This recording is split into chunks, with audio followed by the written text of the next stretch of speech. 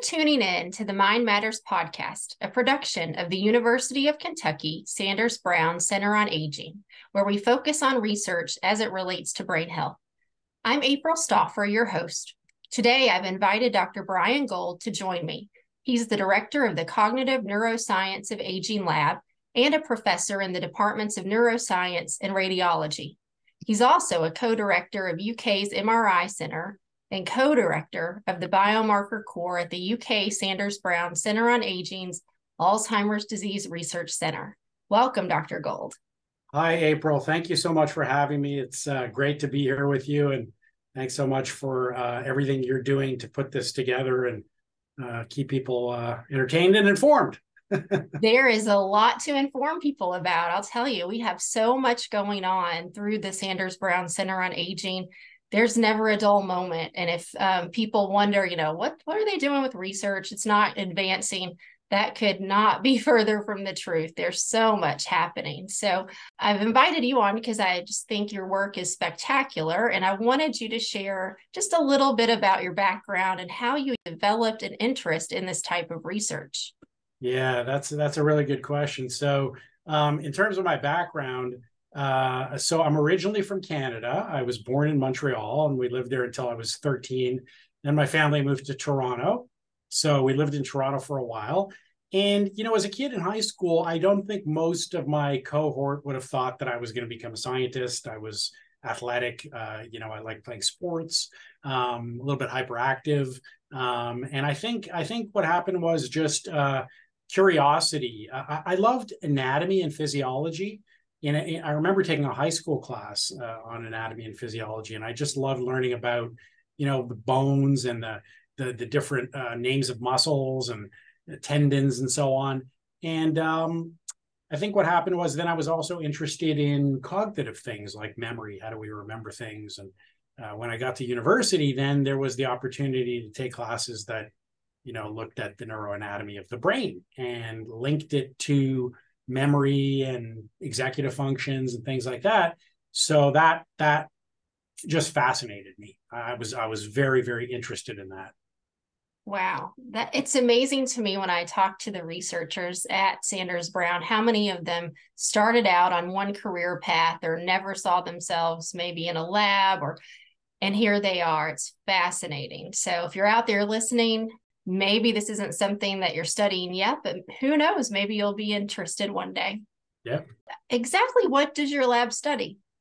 So my lab studies very broadly neurocognitive aging. That is how the brain changes as we get older and how those changes link to or are correlated with changes in our cognitive status, our memory, our executive functioning, et cetera. And so we try to understand, what constitutes a sort of normal change in the brain, because the brain changes a lot as we get older, versus things that are more predictive of or associated with a decline in memory or executive functioning. And so we use neuroimaging to do that, primarily MRI. So we can get a very detailed picture of the brain and look at changes in the structure and the function of the brain and how they correlate with cognitive changes to get a better understanding of, what is normal aging and what is, like I said, what is not normal aging. So in thinking about our listeners, when should they be concerned about neurodegenerative diseases? Yeah, it's interesting these days because everybody's so informed. People read up and they read in the newspaper and they hear it on the news. They Google things now that didn't used to be available. So I think people are way more knowledgeable and interested and sophisticated about if their chances or risks. And they may even do 23andMe and look at a genetic risk for Alzheimer's. But to answer your question, I would say that there's differences in, the cognitive changes that would be expected in sort of more normal aging versus being at risk for neurodegenerative disease. For example, as we get older, the brain changes and we slow down in our cognitive and motor speed. but not knowing where you put the keys, or forgetting to pick up something at the grocery store is very normal.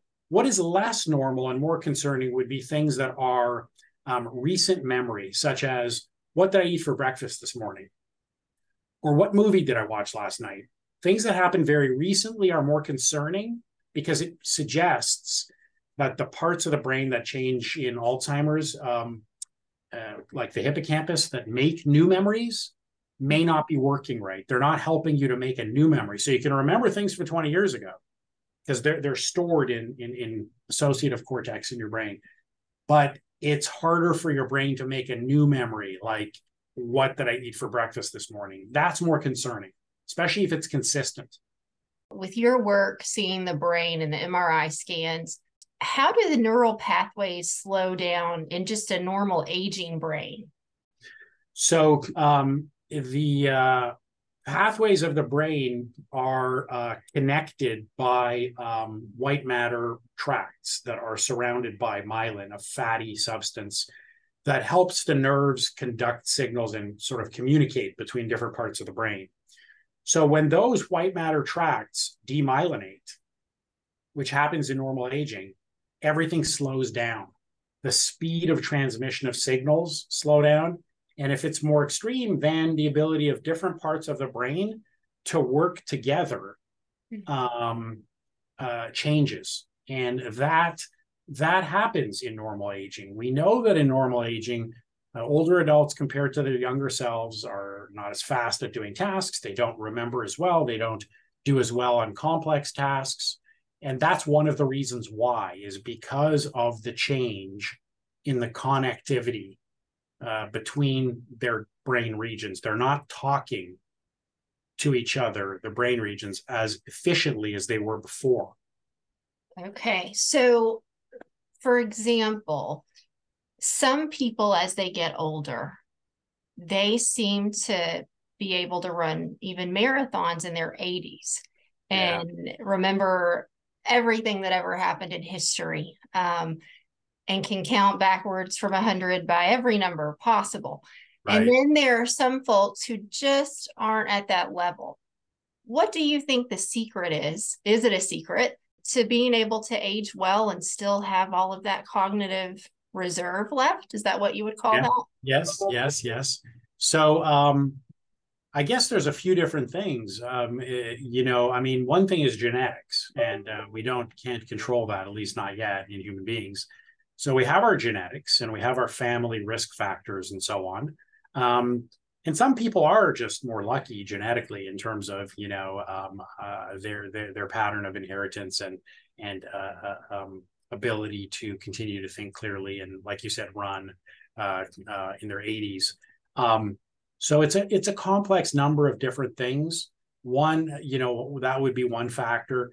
Another factor that you brought up is really lifestyle. And so it is true that people who are more physically fit, who engage more with other people, who keep active in terms of reading and thinking, do tend to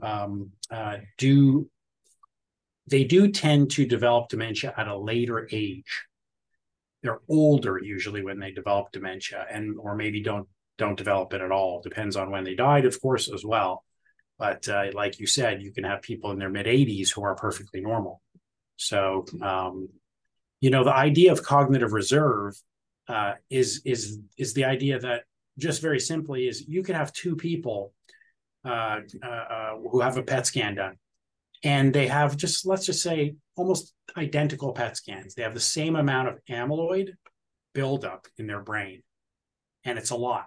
I'd say they both have enough amyloid to be considered pathologically or by PET scan to have Alzheimer's disease. Yet one of them is functioning normally, and the other one has cognitive impairment and can no longer take care of themselves. So that fascinates me as to why that is. And that whole idea is an idea called cognitive reserve that came out of Columbia University and Yakov Stern, that really said that it's the difference in some form of brain function.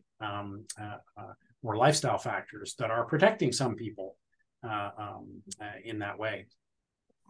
Do you think maybe there's something in addition to that cognitive reserve that we just haven't found in the brain yet that acts as a protective mechanism? That is a fantastic question. So the different options are, people do have healthier lifestyle and they don't develop as much pathology. We call that brain maintenance. Then there's the example I gave you where it's actually they do develop pathology, but somehow it's not affecting them as much. And your question is kind of like about them. What's going on in their brain maybe that's allowing them to continue to function like that? So at the molecular level, I have no idea because that's however, at the more systems level, we do see that older adults, some use their brain differently, and they have different patterns of functional connectivity when they do a task. For example, if they do fMRI or resting state, some parts of their brain are just still more connected. Like there's different networks in the brain, the default mode network, the executive control network. One network could be hit and the other network could be still connected well and compensating. So I think that's something that has been seen consistently in the literature. And we're trying to link it to, well, what are they doing differently? Sometimes it's difficult to know, because we have observational studies and then there are clinical trials. And in the observational study, sometimes you'll see an effect that people who are more physically fit are more protected and they do better cognitively. But then you have a clinical trial and it doesn't improve cognition. Why is that? Is the clinical trial not long enough? They're not measuring something that's going across the lifetime. You're just measuring something for 6 weeks. Why is that? We don't know yet. But it's quite safe to say that there are a few things that everybody can do that across the literature seem to show quite powerful, significant effects, and exercise is one of them. Even if it's only like walking, a few walks a day at a decent pace, that is really good, as well as social contact. I would have never, that was something that came into the literature later. Social contact, yes, because people who are isolated are often depressed, and that's not good because the parts of your brain that are the emotional parts are right near the memory parts. So if you're very depressed, that's not good for your memory. The more research that's out there just encompasses all of every aspect of our being and how that's so important for our brain function, not just limited to the mechanisms, I guess, in our brain, but right, what we eat and what we think. And good thoughts are supposed to be, positive for our brain health. So all those things for heart healthy diet and anything like that is great. Yes. Is it too late to start doing the good lifestyle choices for our brains? Is there ever a point where it's too late to make an impact? I don't know the answer to that for sure. However, just at the more anecdotal and me being an optimistic person level, I would say no. I would say it's not too late. Because I believe that some of these things, like if you can walk, for example, and you can encourage more blood flow to your brain, and you can eat more healthy, the question is how big is the magnitude of the effect that you might gain? Not whether you would gain something. I think you would. Question is it significant? And I think there's a lot of studies now trying to understand that, is if you have older adults and you have interventions like cognitive training or exercise, or how do they work out? And so I would say personally that it's never too late. And again, that's partly based on the literature and partly just based on me intending to be optimistic. It also provides hope for our listeners. You may be older out there and listening and think it's too late to get started on an exercise program. What good would it do? It's never too late. There's always benefits to reap, I think. So, and the research shows that too. So with all that you do within your research and at Sanders Brown, do you think we're closer to preventing Alzheimer's and related dementias? Yes, there's no doubt about that now because of the new medication lecanemab that people are beginning to take everywhere, including here. That is the first medication that not only clears amyloid plaques, but shows an improvement in cognition. So it's the first medication to be able to show those effects, and people are now starting to get these infusions. It's a beginning, though. It's a brave new world because Alzheimer's have no wins for so many decades. To finally have something that works is incredibly encouraging, not just to the people in the public, but researchers themselves who are like, wow, are we ever going to get a win here? So there's a win now, finally. And that means there's hope, plus new research, and the idea of maybe trying to treat people even earlier who are at risk but are not cognitively impaired. There's studies going on here at our center like that, and I have incredible colleagues at the Sanders Brown Center on Aging who are, doing studies related to, these infusions, as well as looking at the brain at autopsy and seeing, what different things effects may be relevant. So I think we are definitely closer, and obviously Alzheimer's is not the only kind of dementia. It's the most common kind, but it's not the only kind. Other kinds of diseases will require different medications, and the people, doing pathology here, like Dr. Nelson, he sees pathology, many pathologies in most people who have dementia, not just one. So the future may be, poly treatments in people who are at risk. So that's a long-winded answer, but there's definitely way more hope on the horizon than there has been ever. At Sanders Brown, that was a test site for Aricept and for Namenda. And those approvals were pretty far apart. And it's been a while since Namenda was actually approved. So definitely a win with Leqembi out there now, and something that actually changes the pathology, not just some of the symptoms. So that's a huge deal. And I think for what we're seeing in neuropath, what you're saying is these different brain diseases that maybe we weren't able to see prior. It's just amazing what the field is doing, and with the advanced technology of what we can do now and what we can see that we couldn't see years ago. So exactly. Those are my thoughts. Exactly. Very fascinating. Well, is there anything else you'd like to share with our listeners today?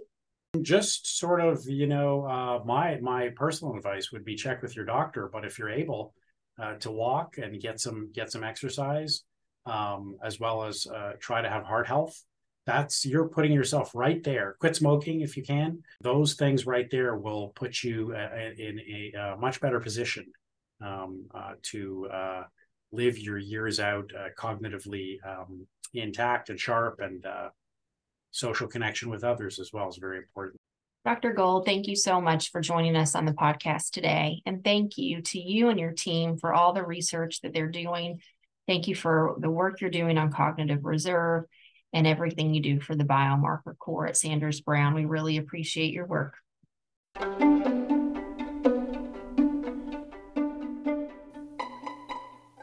Mind Matters is brought to you by the University of Kentucky Sanders Brown Center on Aging. Our goal is to improve the health of older adults in Kentucky and beyond through research dedicated to understanding the aging process and age-related brain diseases. To learn more about the center, visit our website at https://medicine.uky.edu/centers/SBCOA, and follow us on Facebook, X, formerly known as Twitter, and the Sanders Brown Center on Aging YouTube channel.